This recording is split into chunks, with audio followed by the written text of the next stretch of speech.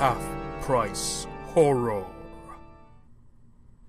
Hello and welcome to Half Price Horror, where we get our terror at a discount and pass the savings on to you. Half Price Horror is a spoiler-heavy podcast that takes a deep dive into scary movies curated by the selection at the local half-price bookstore. I'm your host, John, and today we'll be taking a look at Halloween 2 from 1981. Written by John Carpenter and Deborah Hill, directed by Rick Rosenthal. As you might guess from that somewhat disharmonious pair of credits, this had something of a troubled production history. Of the original principals involved, Irwin Yablans and Mustafa Akkad definitely wanted a sequel as soon as possible, wanting to strike while the iron was hot, while Carpenter and Hill didn't think there was enough story to stretch into a second film. Carpenter had already moved on to lining up his next two films, in fact, The Fog and Escape from New York, which further drove a wedge between him and Yablans. But when it became clear that Akkad and Yablans had the right to launch a sequel whether Carpenter and Hill participated or not, the two of them decided that it would be better to be in than out. Especially because Carpenter and Hill both felt like they'd been denied some of the profits from the original that they were entitled to, they negotiated a rate to write the screenplay that was essentially a backdoor payment from the money they didn't get from making the first movie. To further complicate matters, Yablans was financing several pictures with his still somewhat cash-strapped fledgling production company, and sold his rights to Halloween 2 and 3 to the infamous producer Dino De Laurentiis, a larger-than-life individual who had a knack for crafting junk food movies aimed squarely at the lowest common denominator, and I say that with the greatest affection for his output. So now Yablans had no say over what was being done with the movie. After initially toying with the idea of picking up 5 years later with Laurie at college, Carpenter and Hill wrote a screenplay that started immediately after the end of the first film. He wasn't satisfied with it, for reasons we'll get into later, and didn't want to direct it himself. He suggested giving the script to Tommy Lee Wallace, who'd done production design on the first movie, but Wallace didn't like the story and didn't like being in a position where he wouldn't be able to pull rank on the screenwriter and get the changes made to it that he wanted, because in this case, the screenwriter is also the producer. So it fell to Rick Rosenthal, who's since become a respected TV director, but who was at the time kind of a wet-behind-the-ears college kid walking into a situation where everyone but him had power over the way the film was being shaped, and everyone, including him, had a different idea of what to do with it. And sure enough, the film was taken away from him after principal photography was completed and re-edited extensively by Carpenter, who also did 3 days of his own reshoots to add in the kind of scares and gore he thought a post-Friday the 13th slasher needed. All of this information, by the way, is developed at greater length in the books Taking Shape and Taking Shape 2 by Dustin McNeil and Travis Mullins. The result was a movie that nobody involved was happy with, but that nonetheless made 10 times its budget at the box office. And that movie once again stars Jamie Lee Curtis as Laurie Strode. She'd had a busy couple of years since the first Halloween came out, appearing in The Fog, Prom Night, Terror Train, and Road Games, all of which earned her a reputation as the preeminent scream queen of the early 80s. But this was more or less her swan song in the genre. She moved on to comedies with 1983's Trading Places, and didn't return to horror until 1998 and Halloween H2O, which we'll be covering later, Natch. Also returning is Donald Pleasance as Dr. Sam Loomis. This film features something of a beefed-up role for the character, which presages the trilogy of late 80s Halloween movies, and comes in the middle of a good stretch of work for the legendary character actor. He was in an adaptation of Dracula and one of All Quiet on the Western Front. He worked with Carpenter again for Escape from New York. He did a role in the cult classic The Monster Club, which is very different from The Monster Squad, mind you. And most importantly for MST3K fans, this was the era where he appeared as Cobras in the wonderfully cheesy superhero movie The Pume Man. Charles Cyphers also returns as Sheriff Brackett, although he leaves the film pretty quickly for reasons we'll get into as we go on. This was also a pretty good era for him. He practically hadn't gotten out of Carpenter's sight during this period, appearing in his TV movies Elvis and Someone's Watching Me, and in The Fog and Escape from New York. He also did some television work as well. And Nancy Stevens comes back as Marion Chambers, but her presence in the film amounts to little more than an exposition dump near the end. She had also done Escape from New York as well, between the two installments. Added to the cast for the second movie is Lance Guest as ambulance driver Jimmy. Guest was one of those young men like Bruce Campbell that everyone thought would develop into the next great male lead, but who instead found their groove as a character actor. Also, like Campbell, he had some big parts in slightly jinxed productions, Jaws the Revenge and The Last Starfighter come to mind, and some smaller parts in genre shows, like Jericho and The X-Files, and some weird TV movies, like Stepsister from Planet Weird. His counterpart, Bud, is played by Leo Rossi. Rossi is a character actor who in 1981 very much gave off the vibe of a younger Harry Dean Stanton, and who, like Stanton, has kept busy with over 100 credits in film and television. He specializes in mobsters, popping up in things like Gotti and Sinatra Club, and Mafioso, the father, the son. Then we have our 4 nurses who step in to fill out the body count in this movie. There are a lot more kills in this one than the previous film, in fact, just about double, mainly because, as previously stated, the Friday the 13th movies had upped the death toll, and Carpenter felt like he had to match their escalation of violence. So there's Gloria Gifford as Mrs. Alvis, who's also the first African-American character in the franchise. She does not survive the movie, unfortunately. She has been a perennial day player and character actor throughout the 80s, 90s, aughts, and teens, and in fact just recently had a part on Abbott Elementary. I know I say it a lot, but actors like Gifford really are the lifeblood of Hollywood, constantly hustling and auditioning and coming in and nailing some pretty thankless parts. We also have Tawny Moyer as Jill, who did some smaller parts in the 80s and 90s before retiring from acting. Anna Alicia as Janet, who had already popped up in some genre shows like Battlestar Galactica, Galactica 1980, and Buck Rogers in the 25th Century, and who went on to a very long stint as Samantha Ross on the series Falcon Crest, and Pamela Susan Shoop as Karen, who had also done Buck Rogers in Galactica 1980, as well as The Incredible Hulk, Hawaii Five-0, and Magnum P.I., and Night Gallery, and The Mod Squad, and Mannix, and Wonder Woman, and Empire of the Ants, and Gemini Man, 2 episodes of which were stitched together to create the MST3K episode Riding with Death, and basically she did a lot of work in television for a very long time. I'm always glad when someone like that gets a part like this that they can parlay into appearances on the convention circuit, because a lot of character actors don't see a ton of money on residuals even when they've done a lot of work. And finally, taking up the role of the Shape this time out, we have stunt performer Dick Warlock, who is a legend in his own right. He got his start in the 60s doing stunts for westerns like Bat Masterson and The Legend of Jesse James, then began doubling for Kurt Russell in a show called The Travels of Jamie McFeeters. Look, Kurt Russell has some really weird early credits, okay? And he continued with that for 25 years as Russell's career progressed. That in turn connected him to a whole series of industry contacts, giving him stunt work in things like Kolchak the Night Stalker, Rollerball, Jaws, Escape to Witch Mountain, Dirty Mary Crazy Larry, Freaky Friday, The Dead Zone, Christine, and on and on and on. Well, I can't say definitively that he was the inspiration for Russell's portrayal of Stuntman Mike in Grindhouse, or for Tarantino's other film about a movie stuntman, Once Upon a Time in Hollywood. It wouldn't surprise me one little bit.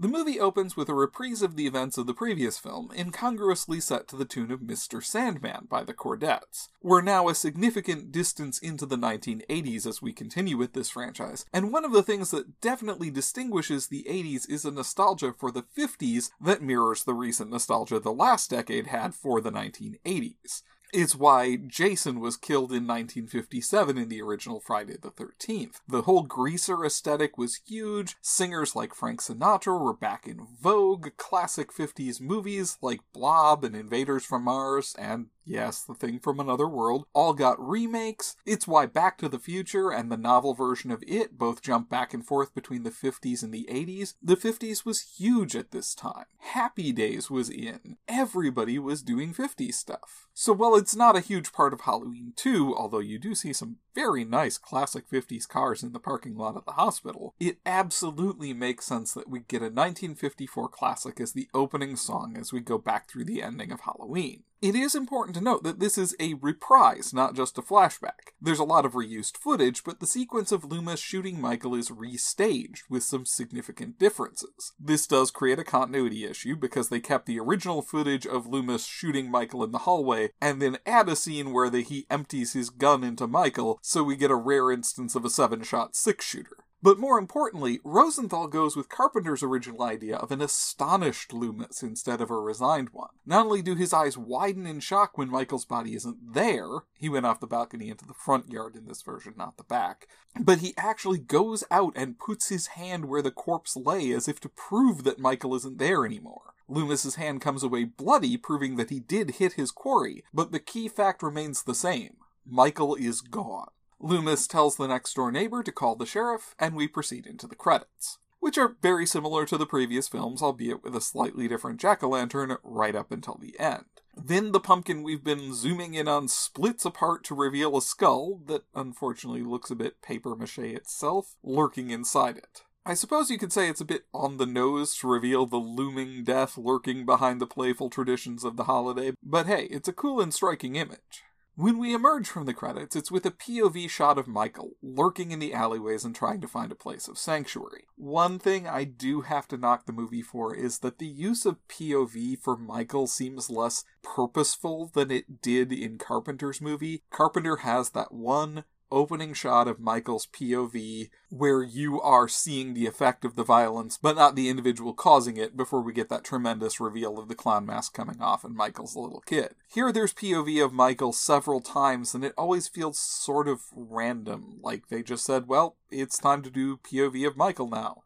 Michael sees the police arrive, hears Loomis announce repeatedly, "I shot him 6 times!" in a state of almost flamboyant panic, and then sneaks into a house to steal a carving knife from an elderly couple. He doesn't use it on them, though, instead going to their next-door neighbor and stabbing her to death with it. That would be kill number 6 of the franchise for Michael. This capricious murder was added in reshoots when it seemed like the film was dragging a bit near the beginning, and while it doesn't really fit in with any of the motivations later established for Michael, it very much fits in with the motiveless killer from the first film. We get our first look at Michael here as he stabs the teenage girl, and he does look a little odd. They used the same masks from the first movie, but not only did they age a little in storage over the intervening 2 years, but they fit differently on Dick Warlock than they did on Nick Castle, which changes the whole appearance of Michael's face. It takes some getting used to be honest. This is also where we see that the news is full of announcements about the 3 teens killed earlier that evening, which kind of muddles one of the character beats in this movie. Sheriff Brackett, whose daughter was babysitting Lindsay just across the street from the Doyle house, and who's been actively searching for the escaped spree killer all night long, doesn't seem to know that Annie's even in danger until much later, let alone that she's one of the 3 victims that police are talking about and that the media have been reporting on. Admittedly, they do say that the victims' names haven't been disclosed yet, but it's really strange that it never occurs to him to at least check on his kid and see if she's alright. Then again, Laurie's parents simply disappear from the movie after a scant mention or 2 and never show up on screen, save in the weird flashback we'll get to later. So maybe we're just supposed to intuit that the parents of Haddonfield have problems relating to their kids and tend to take a pretty hands-off approach.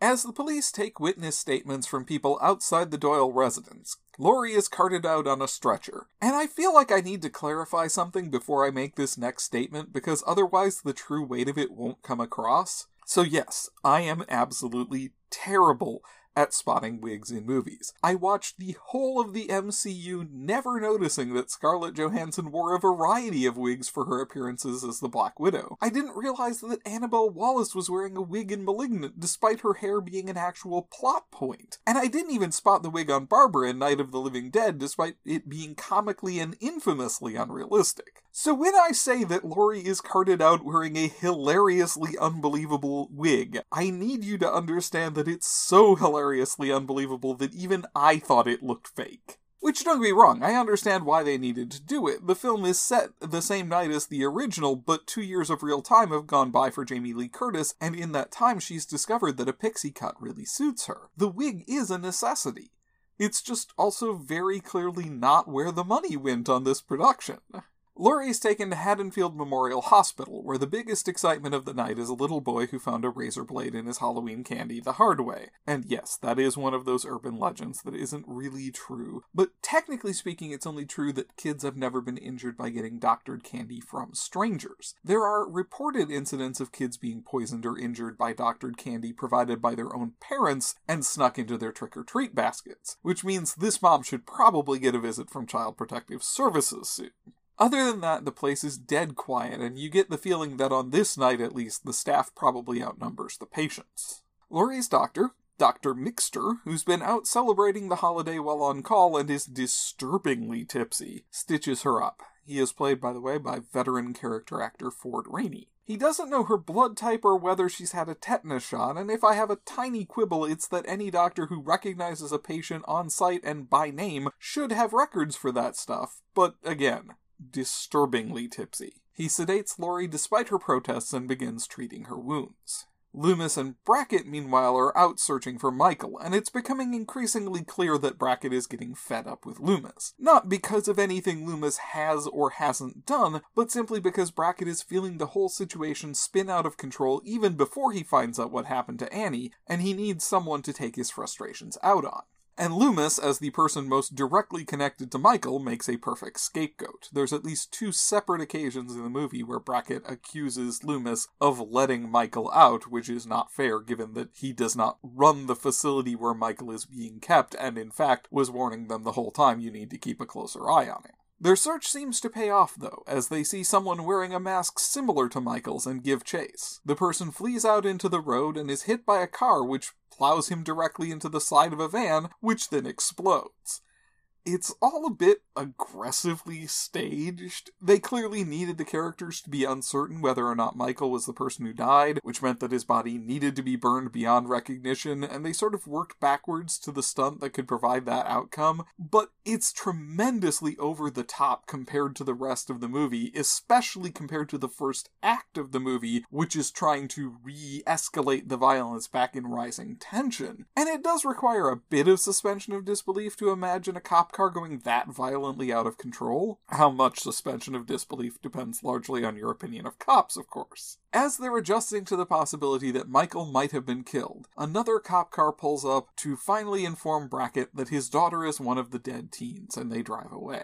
Back at the hospital, Laurie wakes up to some flirtation from Jimmy the ambulance driver, who does look convincingly young enough to flirt with high school students at least, and a medical report from head nurse Mrs. Alvis. One of the bones in her leg is fractured but not broken, and she suffered a nasty slash on her arm. All in all, it could have been worse. Mrs. Alvis pulls Jimmy out of the room to give Laurie a chance to rest. Back at Lindsay's house, the media has arrived, and there's a tiny blink-and-you'll-miss-it appearance of future SNL star Dana Carvey as an intern, and so news crews are present when Brackett sees his dead daughter being wheeled out on a stretcher. He goes to tell his wife the bad news, pausing just long enough to put Loomis on blast for his part in things, which is, again, entirely unfair, but he's obviously raw with grief, and puts Deputy Hunt, as played by Hunter Von Leer, in charge of the search. Hunt, to his credit, accepts the possibility that Michael might not have been the person who burned up in the cop car crash, and continues the search while they try to get dental records for the body. Karen, a nurse who is supposed to be on shift at the hospital, is running late as she leaves a party and goes to her car, which is parked in the center of town. She doesn't notice Michael, who's stalking the area, and who goes unnoticed by everyone, so presumably the news isn't circulating a description of the killer, and who overhears a news broadcast saying that survivor Laurie Strode was taken to Haddonfield Memorial. Supposedly they're being lax about her security because they overheard that the killer was burned to death, although that isn't made clear in the final version. This film is just lousy with deleted scenes due to Carpenter's recutting and reshooting.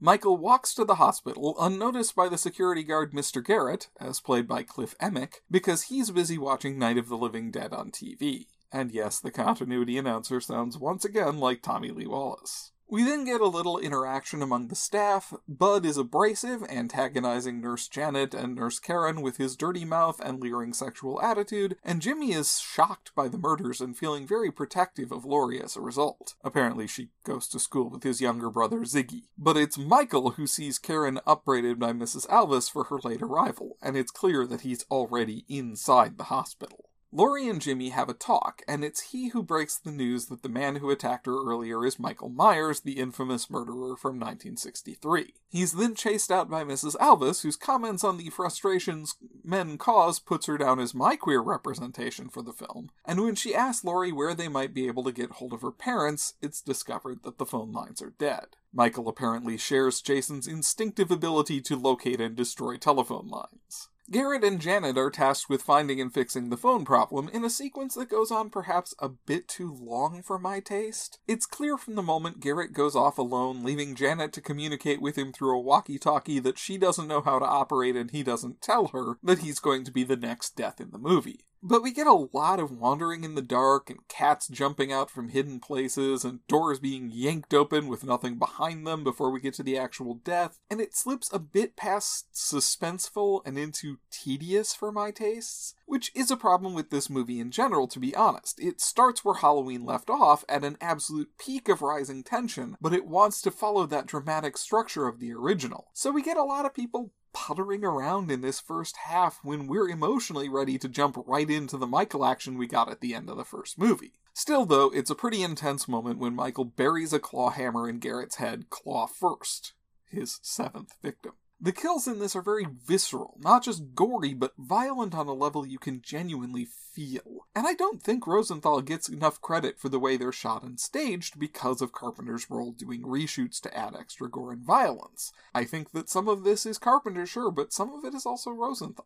Back at the coroner's office, Loomis, Hunt, and a dentist named Graham, played by Jeffrey Kramer, are unable to tell for sure whether the burned corpse is Michael. Hunt orders his men back out on the search, although a number of them have to be redirected to disperse an angry mob that's gathered outside the old Myers house. Honestly, I like the chemistry between Loomis and Hunt more than I do between Loomis and Brackett. They genuinely seem to respect each other, and Hunt at least is treating the triple murder with the seriousness it deserves. They share a cigarette together, and conspicuously, Loomis forgets to give back the lighter. He forgets because a couple of teens come up asking the cops to look into the whereabouts of Ben Tramer, Laurie's crush from the first film, who sounds like the right age and build to be the corpse in the mortuary, although this is not confirmed on screen, and they're also distracted by a report of a break-in at the old elementary school Michael used to attend. They get the dentist working on finding Ben's dental records, and then rush to the scene to see what they can find.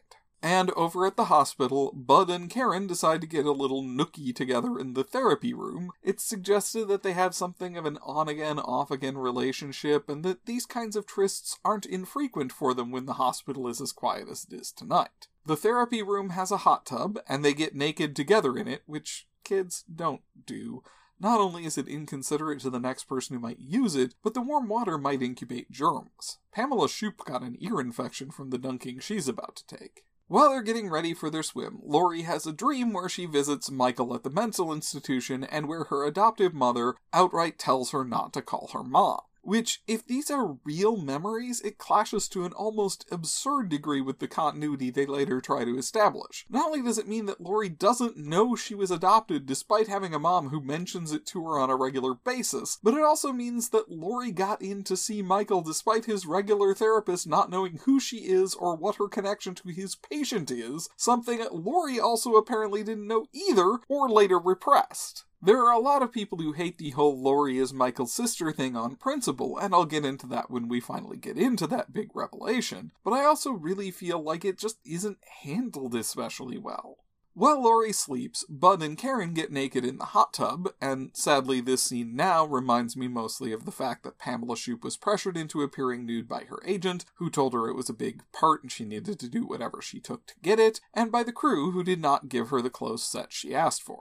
Again, there are a lot of stories like this, and as much as I appreciate the legitimate artistic reasons to include nudity in a film, and at least this is equal opportunity nudity, you see Leo Rossi's bare ass as he climbs out of the tub, I still think there are a lot of difficult conversations we as horror fans need to have about what we can reasonably expect cast and crew to go through for our entertainment. Thankfully, Deborah Hill did step in and prevent it from getting as bad as it could have been.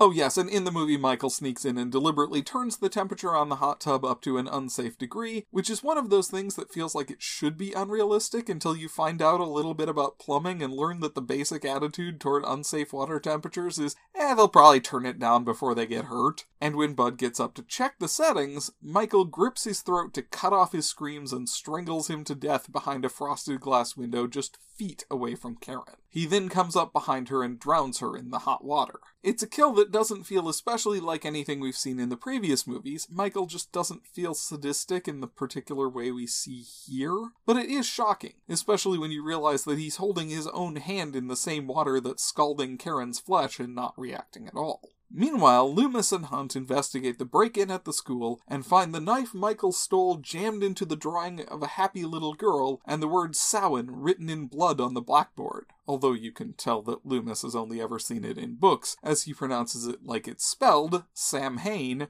and not like it sounds. He also says it's Celtic for Lord of the Dead, which isn't true either. I suppose it's lucky we didn't hear him say that it was Celtic for Lord of the Dead. The exact etymology is unclear, but scholars believe it may derive from Summer's End or simply a term for an assembly, and it's just the name for a standard harvest festival. But because a lot of harvest festivals fall at around the same time on the calendar, and usually involve the ceremonial slaughter of animals to provide the feast, it's become inextricably associated with the scary aspects of Halloween.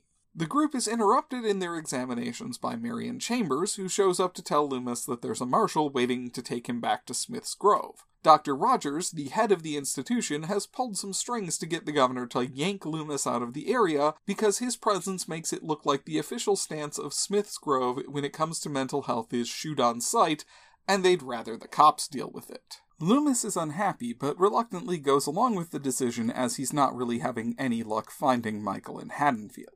Back at the hospital, Jimmy goes in to talk to Laurie and finds her in a cataleptic state. Supposedly there's a deleted scene that explains this away as over-medication, the result of her waking up from her traumatic dream and being sedated out of her panic by Mrs. Alvis. There are actually a ton of deleted scenes in this movie due to Carpenter's recuts and reshoots, to the point where they were able to trim out all the gore for the broadcast TV versions and still fill out the runtime just from the footage they had already. But without that footage, we're left to assume that this is a psychosomatic condition, a response to the trauma of realizing she's actually Michael's sister, and she's apparently been repressing a ton of memories related to that. Jimmy goes to get Janet, who in turn goes to get Dr. Mixter, and finds him in his office with a hypodermic needle sticking out of his eye. So we're up to 10 victims in the franchise, with Bud and Karen counting as 8 and 9. And only seconds later we get number 11, as Cundy uses the spotlight trick again from the first movie to reveal Michael standing in the shadows behind Janet, and he uses a second needle to inject a massive air bubble into her temple, causing death by embolism.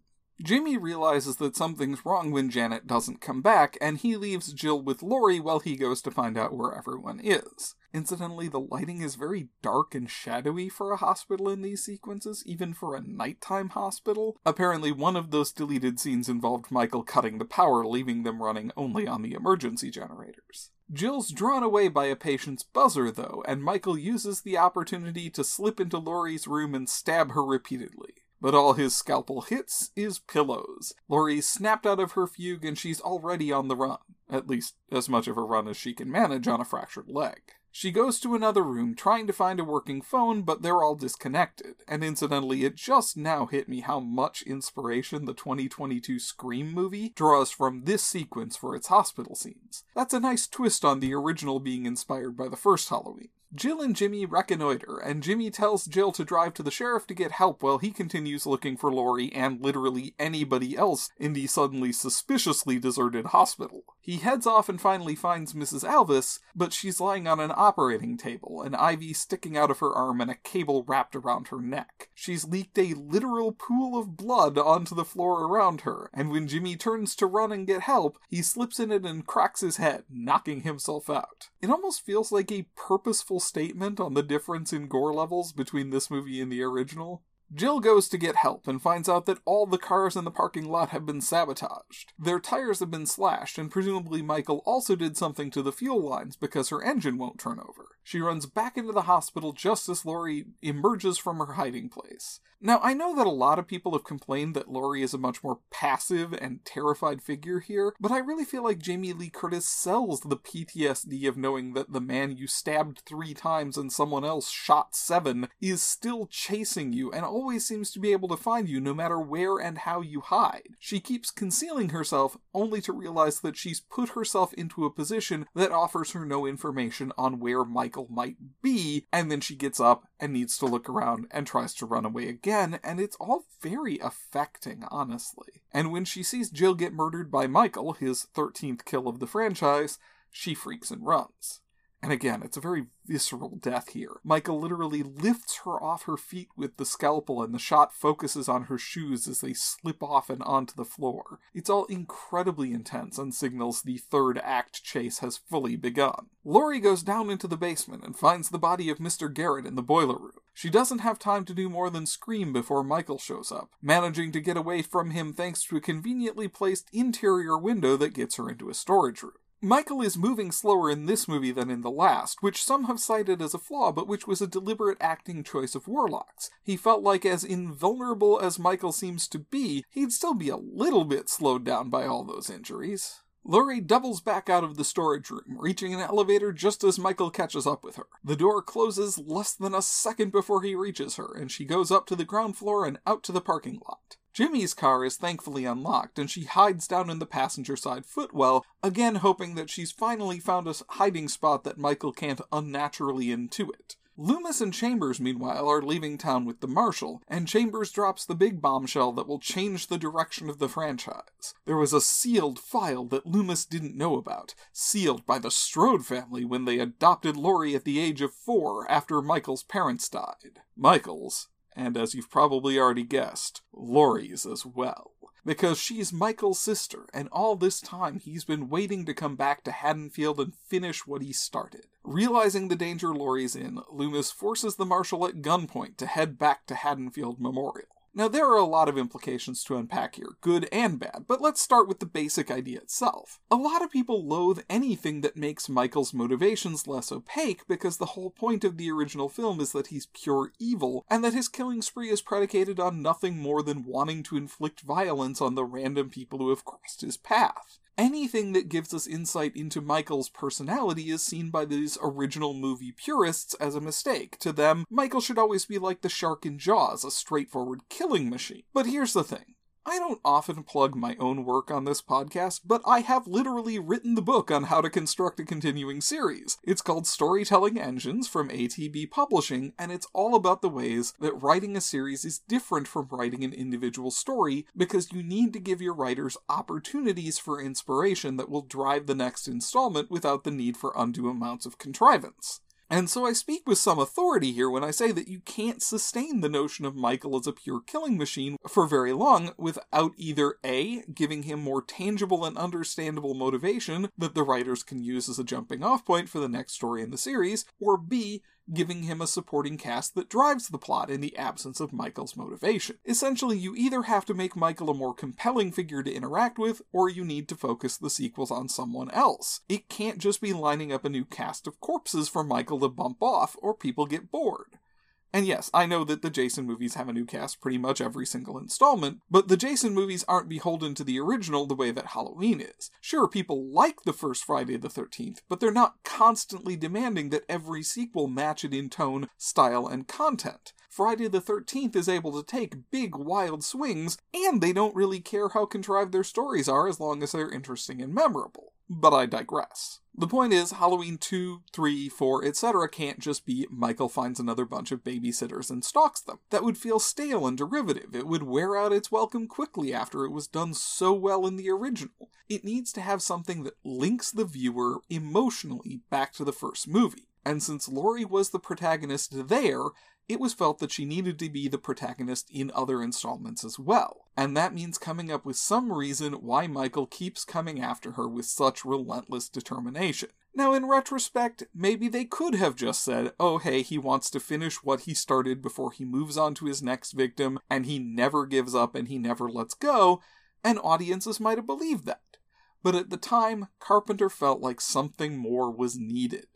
And he was right in some ways. We'll get into this more in later installments, but there's a reason they kept bringing back Donald Pleasence for his sequels right up until his death. His obsession with Michael forms a narrative spine for the later installments and gives us a protagonist to get emotionally invested in once Jamie Lee Curtis decides not to do additional movies. It certainly wasn't an inherently bad idea to connect Michael to his victims as well, even though it is, by necessity, a shift from the original. That said, the story we're given doesn't make a whole lot of sense. Its biggest problem is that Loomis repeats in both movies, almost ad nauseum, that he was Michael's psychiatrist for 15 years, spending 7 years trying to understand him and 8 years trying to keep him locked up, and he was an obsession, and there was nothing even remotely human left inside him, etc., etc., etc. Which means that under the new timeline they're trying to establish, he'd been Michael's psychiatrist for 2 years when Michael's parents died. Interestingly, they use the phrase "were killed" at some point, implying perhaps that Michael somehow managed to arrange their deaths from inside the institution.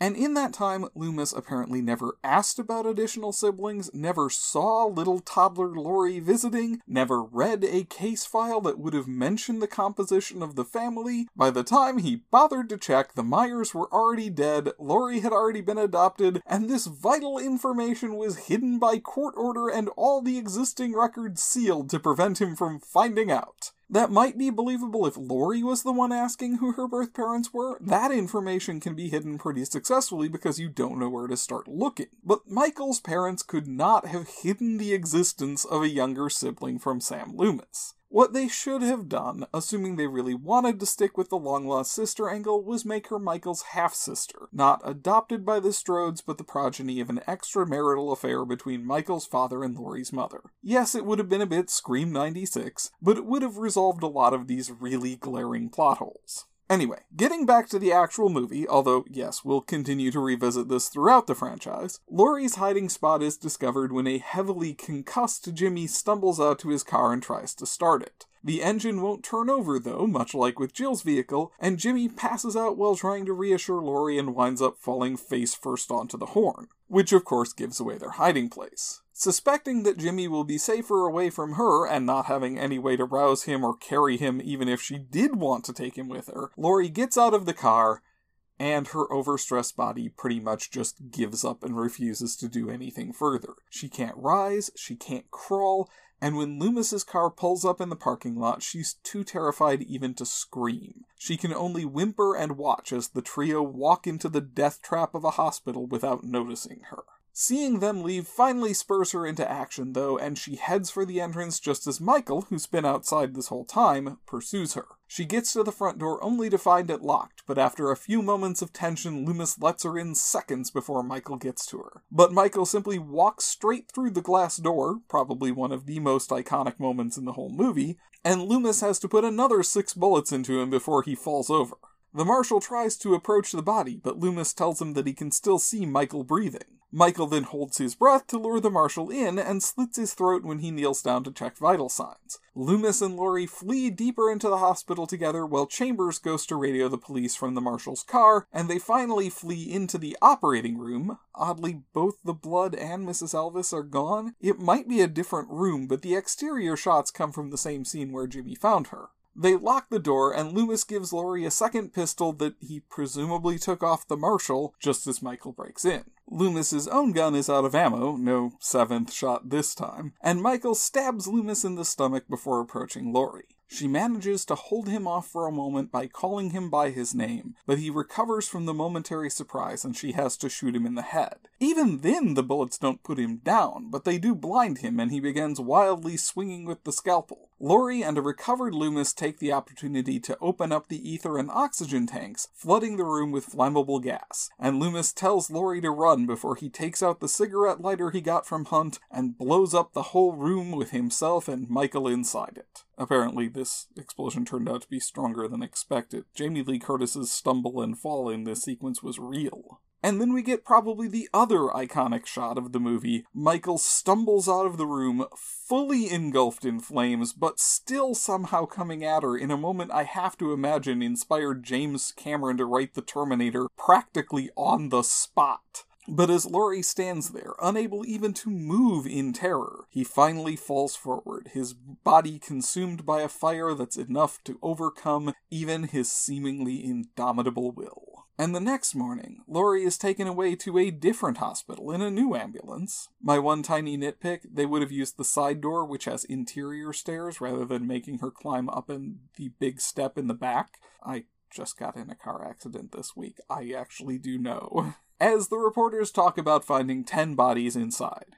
which tracks. The Marshall and Loomis would have been kills 14 and 15 of the franchise, and 9 and 10 of this film. That implies that Michael didn't kill any patients, or at least that if he did, those bodies haven't been found yet. We close on Laurie's traumatized face and a reprise of Mr. Sandman. Although there are deleted scenes where Jimmy turns out to be in the same ambulance, and we get at least a bit of a happy reunion between them. And at the time, that was intended as the end of the franchise. Michael's dead, Laurie's finally safe, and Carpenter and Hill can get away from the success that's come to overshadow their careers and do what they really want, turn the franchise into an anthology series about stories set on Halloween night. And we'll see how that goes in a couple episodes' time. For now, though, will I hang on to this movie?